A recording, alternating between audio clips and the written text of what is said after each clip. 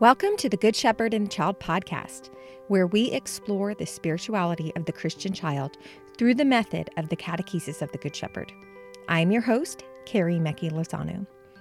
Today, we are continuing our conversation with Patricia Coulter that we began last episode. So this is our part 2 with Patricia. Patricia and I are going to dive into chapter 4 of Ways to Nurture the Relationship with God, which will complete all the chapters that you will need in order to do a book study with yourself, with friends, fellow catechists, parents, however you see fit. We now have episodes to go along with all 4 chapters. We also have some study questions on our website that you can download to help aid you in a book study as well. If you didn't listen to last episode, Patricia lived in Italy with Sophia and Gianna and learned directly from them in recorded conversations and lectures that she listened to in Italian from Sophia.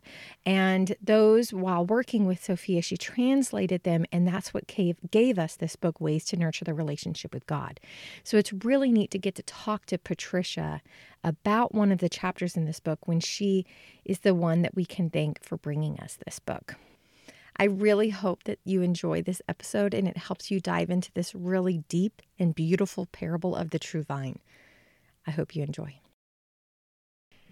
Well, let's dive into chapter 4 of Ways to Nurture the Relationship with God that talks about the true vine. This will complete the 4 chapters that are in this book. So if anybody does want to do this as a book study over the summer with friends or catechists or people at their parish or whatever, now they have 4 episodes to use as kind of a supplement to that book study.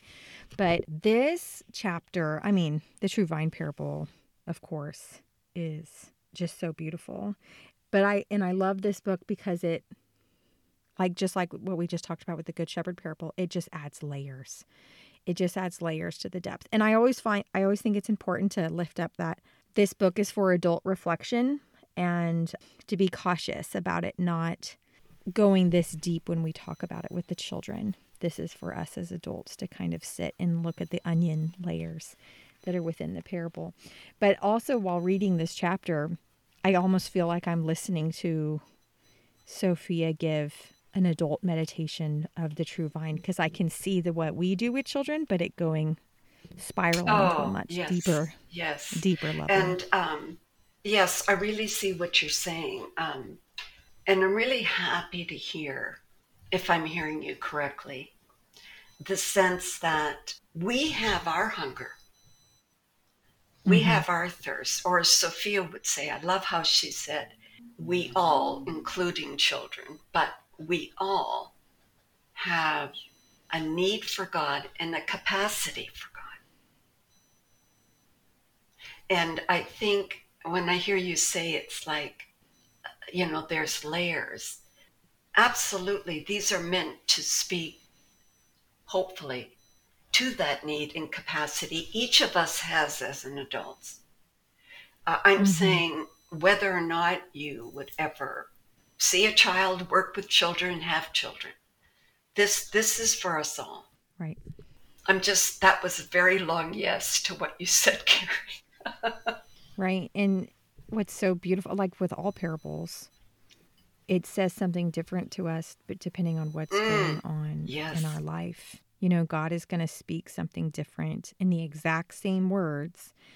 Whenever in our parish, whenever we do sacrament preparation, we do a meditation for parents separate. So the kids are doing their meditation and then I do the parents. So I actually haven't done this meditation with children in a long time because I'm always doing the parents. And I love doing the parents, but I have to tell them that often. I know you know this parable, but now you are at a different place in your life. And so as we listen to these words that we have all heard before, God will be saying something different to you. Something else will stand out to you. Something else you will notice. Something else will speak to you in a different way based on what is going on in your life or what's going on in your relationship with God. I just love that about parables. That to me is everything that Jesus was hoping for in using this method of talking about himself and the kingdom of God.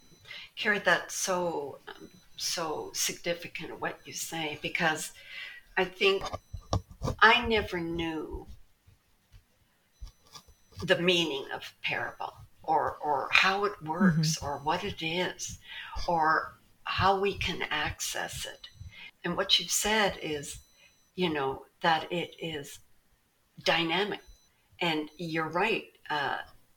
It speaks to wherever we are, whoever we are, at whatever moment we are. And I think that goes to what we've said about the Word of God. I'm going to, no, let me just say it simply. And if I can find the quote before we leave, I'll quote it exactly. And I find this not easy. Like I know it in my head, but how do I live it in my life? And that is, the Word is really the person of God. This parable is not just the word of Jesus, it's the presence of Jesus. Actually speaking here and now to me. Just wanted to say that. I mean, again, you've said it. I'm just echoing what I heard you say. Okay. Yeah. And I mean, we could sit with that for a little while, like the depth of just that, like God's exists in his word. I heard one time in a talk, he was speaking about how we truly believe in the presence of God in the Eucharist. Well, he's just as present in the Word. And so we need to be as careful with our Bibles and when we encounter the Word of God as we do with the Eucharist, because he exists. He's fully present there as well. And that's something to sit and ponder with. That's really deep. I don't think we treat the Word of God with such reverence. Again, I totally agree. And it brings two things to mind. And it was a story Tina Lilly told. By the way, Tina, all of the books we've been talking about so far was part of her vision and creativity. She was a bit prophetic in understanding, if this isn't passed on, what about the future generations? She was a real visionary in that way, and not to mention a woman of great wisdom. But she told me this story, and I loved how she would say, to Sophia, every word of Scripture matters. And then she talked about she was on some course, and she was slower getting out for the lunch break than others. And it ended up there was only she and Sophia in the room, and Sophia didn't know she was there. And Sophia was going around quietly without a word. I guess some of the participants had unknowingly or whatever left something on top of the Bible. And she would gently remove it and put it beside it, whatever that object was, without saying a word. And the other one, I remember Sophia saying what she learned in her long and happy and fruitful time with Eugenio Zoli, that there's a very big difference in the way that the Jewish believer, the believer in the Word, approaches the Word, and most of us. And she did it with a little drawing, or maybe I made a drawing in my head when this picture came to me. She said, for the Jewish believer in the Word, imagine a big, big, big book and a very little person. We, on the other hand, she would say, with a gentle, wry smile, there's a big, big, big, big person and a little book. Doesn't that communicate? That's an image of what I just heard you say. Yeah, we definitely need to. What did you call that book? The Finding Our Jewish Roots? Oh, yeah. The article, and it might be in one of our, knowing Tina, she's got it in one of our works, The Jewish Roots of Christianity. Yeah, so we need to find our Jewish roots again in order to truly respect the Word of God the way our Jewish brothers and sisters do. Okay, definitely. Carrie, do you want to hear that? I told you I had a quote. Yeah, let's hear it. Okay, it's from one of my favorite people. His name he's a Capuchin friar called Raniero Canta la Mesa. And he's now in his 80s. One of the most, if you ever see him, hear him talk, he's got one of the biggest smiles in the world. And it's mostly always on his face. Anyway, he gave some Lenten, every year he gives Lenten reflections. And I heard one, this was for the 5th week of Lent, on March 31st. And, he said, have you ever had it that you've kind of had a thought, but you don't exactly know how to express it or put it into words? Well, when I think of Sophia, what's all this about the word? Just like you're saying, the reverence with the word. And he did a reflection that was titled, I love it, Take Courage, I Have Conquered the World. Anyway, he was making a reference to a passage from an Old Testament prophet. And when I heard this, I said, oh, okay, that's the spirit in which Sophia is drawing us to read, to listen, receive the word. And so I bolded these. One is 2 sentences and one is 1. And speaking about that prophet from Hebrew scriptures, he said this, and I think it goes for all the words of scripture. Here it is. Once pronounced, the word of God becomes active and alive again every time it's proclaimed. It is not a simple biblical quotation. So in referring to this, we hear and read in the certainty that the word unleashes its charge or energy of trust and hope every time it's proclaimed and listened to with faith. Doesn't that sound we know what we hear, the word is alive and active. That's from Hebrews. But I thought every single time, and then he at near the end said this. So when this prophet, so we could say about the true vine parable, his word was, I dare to proclaim that word again. So let's us say, we dare to read and receive and proclaim the true vine parable. Now here's his words, knowing that it is not just a quotation, but an ever-living word that always does what it promises.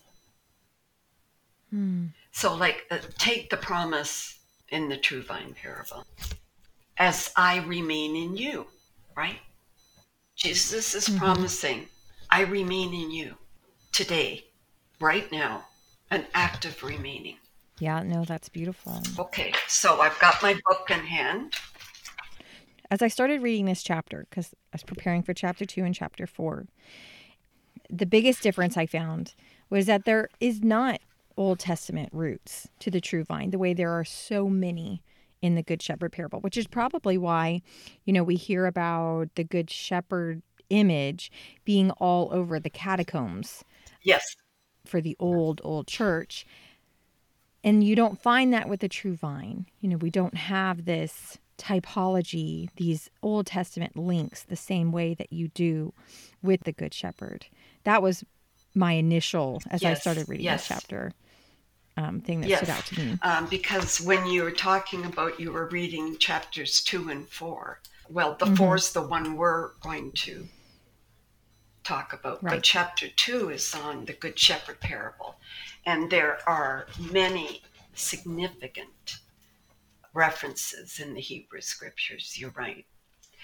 Interestingly, and when you're speaking about depictions of that, what I loved was the gift of being able to go to Mass at different churches in Rome. And some of the mosaics or the paintings, and I know we've made a couple well known in the catechesis, of the image of the vine. It fills the whole apse behind the altar. mammoth depictions, often with the cross as an outgrowth of the stalk of the vine, and intertwining. Um, anyway, that's an aside. I do love, though, how Sophia talked about the vines that were on the golden temple doors at the time. And she says it's from the book, The Jewish War. And he says in it, the entrance door of the temple was completely covered with gold. Above the door there were vines of gold, from which hung clusters of grapes the size of man. This was the temple that Jesus walked through. So he saw this, the vine. So that tells us that the vine was important at his time, that the vine did have theological meaning to them. And then he took it to this deeper level, just like he did with the Good Shepherd parable. Well said. And again, Sophia, I'm quoting Flavius Josephus with this particularity. Again, here we go, someone who literally points to a door to us and is recreating, as it were, the physical location at the time of Jesus sharing this. And, the other detail is that where he shared this parable with his closest was, we believe, in the cenacle around the time just before his passion, death, and resurrection. And you almost get a sense that it could be seen from where they were gathered. And then she makes the connection for us and brings that whole thousands and thousands of years of history into that present moment when he was living on earth, and goes back to how he had referred to himself as the door in the Good Shepherd parable. Or she makes the connection how he speaks of his body as the temple in John 2.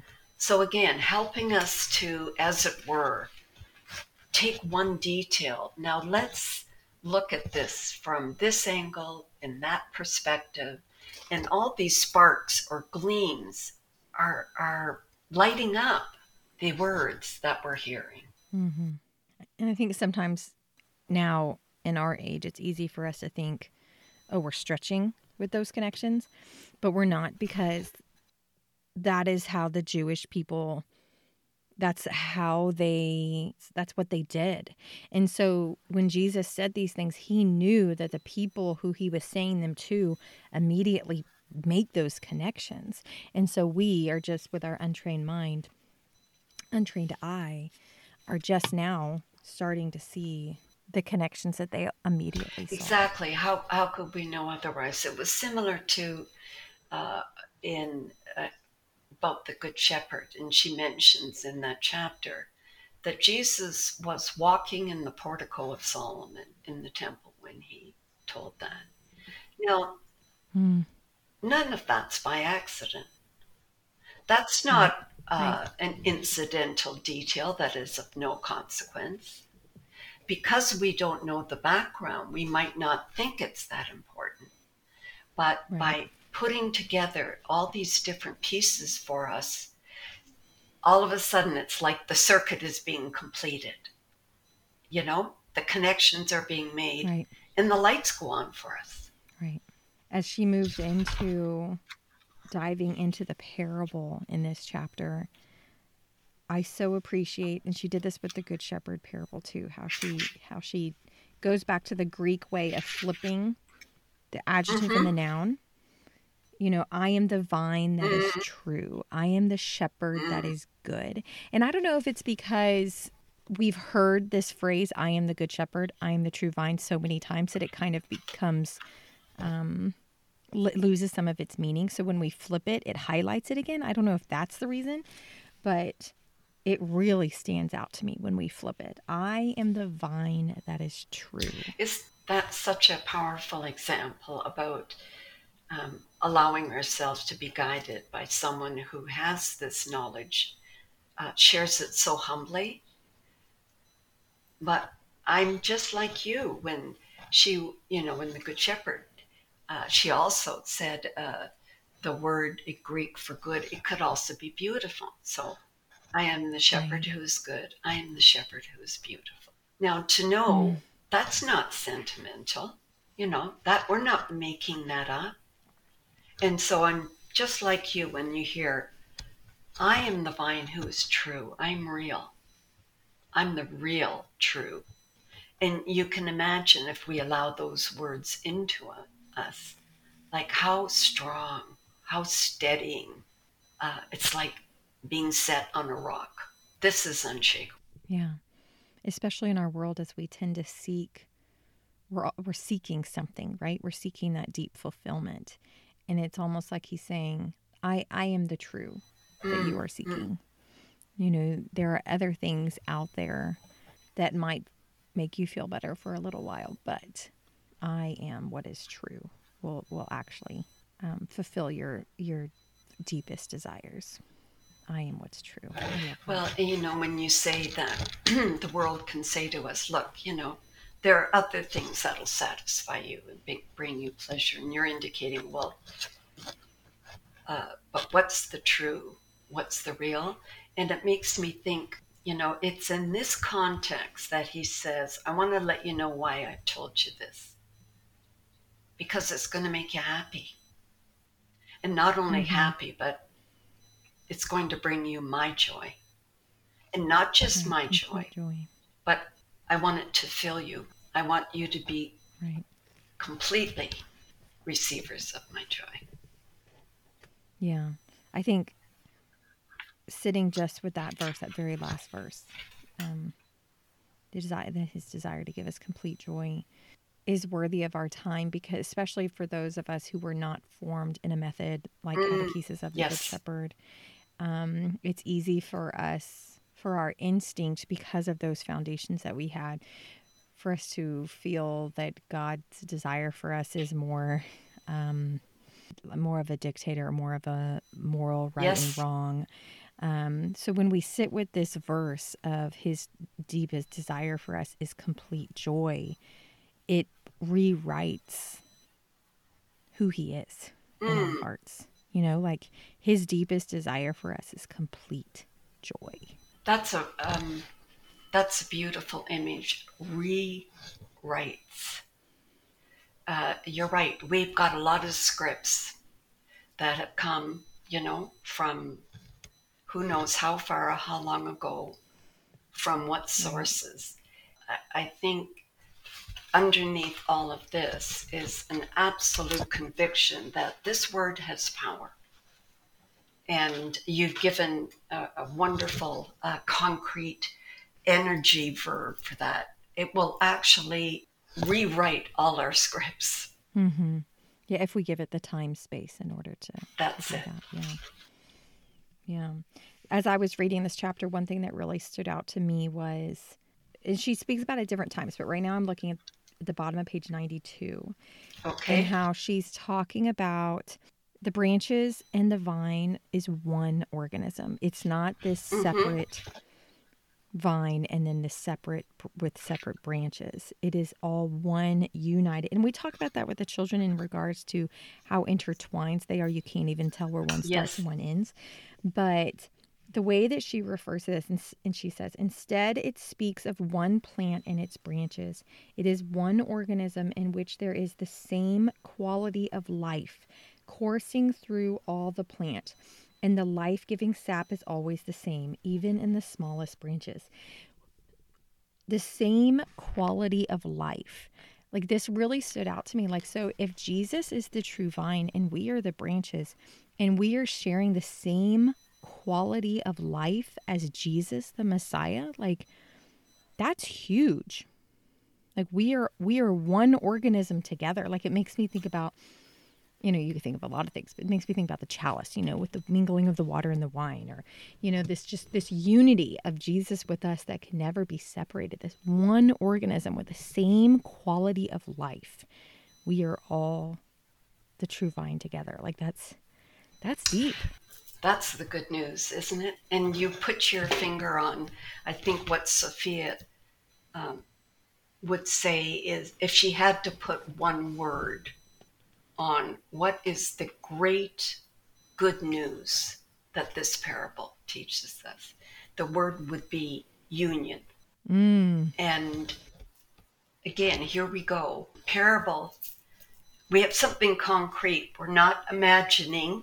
It's a vine, and the quality of life, same quality.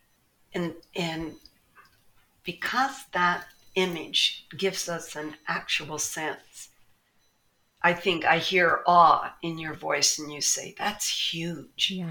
And the biggest thing is, well, what's the quality of life? It's the risen life. Mm-hmm. I have to tell you, can I tell you two things? I don't want to get too much on, of course. I didn't know anything about vines before going to Rome. I'm a city girl. Mm-hmm. And it was Tilde and Claudio Cocchini were part of that community, very loving. Their daughters, you'll know, are Francesca and Patricia, carrying on the work. They had the most beautiful atrium in Our Lady of Lourdes Parish. Anyway, Tilde and Claudio took me for a drive to a place where they had vines. And she said to me, if this were cut, so it's the vine, I never understood, like Sophia points out, how much work the vine grower has to do to attach all those little new tendrils. Each one has to be supported and so on. But it was this that really struck me. Tilde said, if someone took an axe to that, heaven forbid, she said, they have an expression, and it's called the vine weeps, like cries, because she said there's so much sap. It just pours out. Oh, wow. And that image about what's coursing through that vine and what's coursing through us as branches. The other, and I can't recall whether Sophia told me this or not. I expect she did. And I don't know if she wrote it down, but here it is.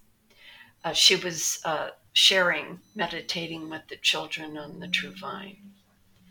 And one of them said, look, if the vine grower is the person, so now they've got into it and they're making the connection. Okay, the vine grower is the person. Okay, we know the Father. Okay, and we know the vine's a person. Jesus said, I'm the vine. He said, then the sap has to be a person. And Sophia said, oh, and waited. He goes, yes, the Holy Spirit, the sap. The sap is a person, the Holy Spirit. Such wise children. Oh my. Another piece that really stood out to me this time reading this chapter was when she talked about the phrase, the verse, remain in me as I remain in you. And she was lifting up the order of that, remain in me as I remain in you. And the order indicating that there's a voluntary nature of our choice. And it really made me think that's so right. Like if it had been flipped of as I remain in you, remain in me, it completely changes the meaning. But because he's saying, like what you said earlier, of that union of like that promise that he will always remain in us. He will always remain in me. And he's inviting me into remaining in him the same way.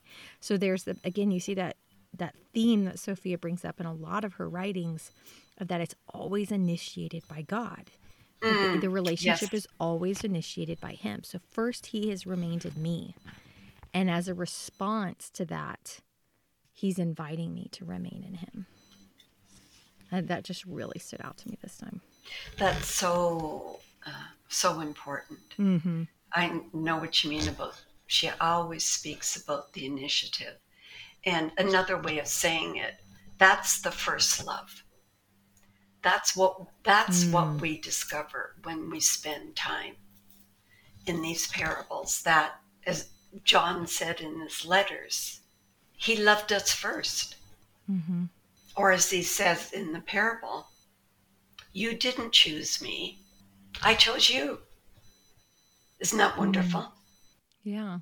Again, that's that rewriting, sitting with that, giving that time space to sit with that can really rewrite in our hearts who God is. Like he first is loving us so completely. And then that goes back to the word remain is used 10 times, and the word bear fruit is used 5 times, and how that's really emphasizing the being over the doing.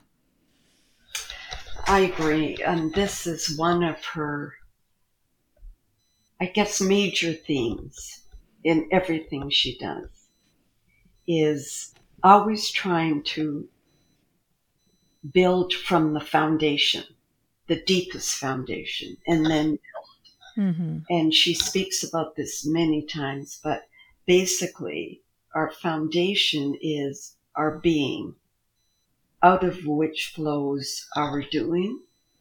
And I love, it goes back to what you said about, it's always God that takes the first step towards it. And on the bottom of page 94, you mentioned about the initiative is always from God. And our response follows this first action. And I love this. She said, it's not we who have first attached ourselves. How could we? Isn't it nice to know we're already there? We don't have to work. And then here's her, I would say, major motif in everything she writes, the gift. She says, first there is the gift, our inclusion in the true vine, to which we respond by remaining. And here's the big part for me that goes to the top of page 95. And in our remaining, we reveal God's gift, the gift God has already given us in order that we may remain. Isn't that our remaining, our receiving to be part of the vine? We're revealing God's gift, and that is the gift. We only remain because of his gift. So it's a double gift. That we're there as a gift, and that we're still there as a gift. Isn't that wonderful? It is. It's beautiful. It's such love. I love the remaining, and I think I've said it before, at least I know I have when I work with adults, is the idea of remaining. Maybe it's just being a mom of many, but the idea of remaining is so attractive to me because I don't have to do anything. I just have to be. That's all he's asking of me. Just be in me. Just be here. Just be with me. You don't have to do anything else. Just be. I'm like, well, that sounds very peaceful. I love that. I'm very drawn to that. Well, I think you're very blessed, because I think for many of us, that poses a real challenge. It doesn't seem enough just for us to be. That maybe goes back to a certain image of God, a God who expects us always to be doing this, or expectations always higher. Whereas, I think in terms of rewriting our image of God, to imagine that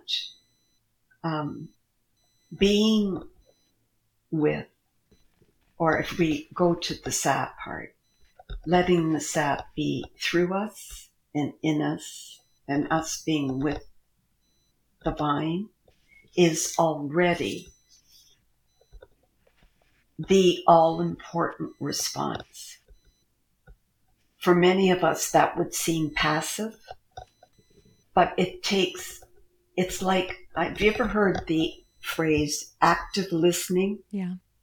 Well, I don't want to put words in Sophia's mouth, but our remaining is actually a very great action.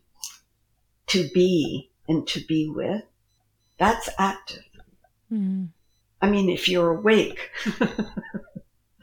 But, and maybe when you say being a mother, perhaps that has taught you, or you've allowed yourself to be so formed by that experience that you can speak to this, but you know how much can go on when you are, quotes, just being. That a whole new life is coming to birth in you. And I think Sophia really returns to that again and again in this, that she said to be is an act of creation. On page 97, to be in this sense means there is a creating together. It's actually the all-creating word allowing us to be a co-creation with God. Mm. So she says, when he says, remain in me, it's an invitation and a revelation. An invitation to remain, and the revelation that we are already in Christ. To remain in that invitation and revelation is, I think, an invitation to joy too. Yeah. Yeah. It's again kind of goes back to that, the remaining leads to the joy, and the joy leads to remaining. Like, it's just that infinite circle again that we see. Patricia, as we kind of wrap up, is there anything else from this chapter that you would like to comment on?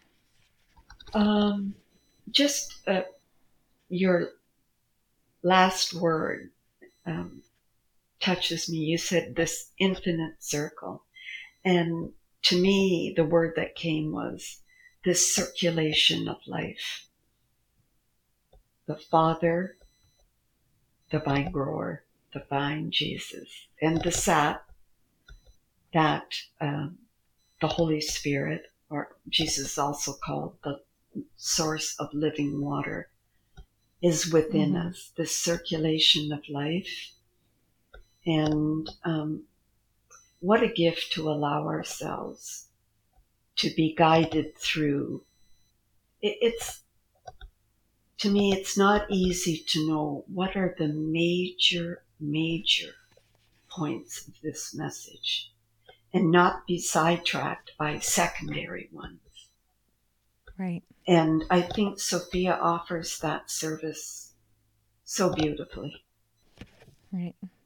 Yeah, towards the beginning of the chapter, in this section titled Some Fundamental Themes, as I was reading that, that's what I felt like she was doing. It was like she was saying, these are the fundamental themes. Focus here. You can divert very easily, but sit with these themes. Well, just final word, Carrie. What a joy to be able to spend time with you in the parable of the true vine, and to think of all the other branches that will be listening to this at some point. Yeah. And thank you for your active listening. Well, thank you for all of the work that you have done, Patricia, especially in bringing us the gift of this book. It's been a joy to be able to talk about one of the chapters with you who brought us the book. So I really appreciate you spending the time with us. Thank you so much, Carrie. It's been a joy and a blessing. Thank you all for listening to this week's episode of The Good Shepherd and the Child podcast. I have in our show notes a link for you to be able to purchase the book, Ways to Nurture the Relationship with God. If you have not yet got your hands on it, I highly, highly recommend this book. Like we said before, this book is the one we are encouraging you to do as a book study this summer. There is a link in our show notes in order to access all the other podcast episodes that correspond with the 4 chapters of the book, Ways to Nurture the Relationship with God. Don't forget that we also are encouraging all of you, our listeners, to submit a question to the podcast that you might have about Catechesis of the Good Shepherd. Maybe you have questions about formation or how to start an atrium. Maybe you have an issue with a child in your atrium or how to make a material. Any possible question that you may have, we would like to be there for you. So go check out the show notes and check out the link to be able to submit a podcast listener question. I also went ahead and put links in our show notes to some of the other books that Patricia has given us as well. This podcast is sponsored by the United States Association of the Catechesis of the Good Shepherd. We would like to thank all the contributing members because you are making this podcast possible. If you would like to know more about the Catechesis of the Good Shepherd, or if you would like to become a member, please go to cgsusa.org. Thank you all for listening. We will see you in 2 weeks. Go and fall more deeply in love with God.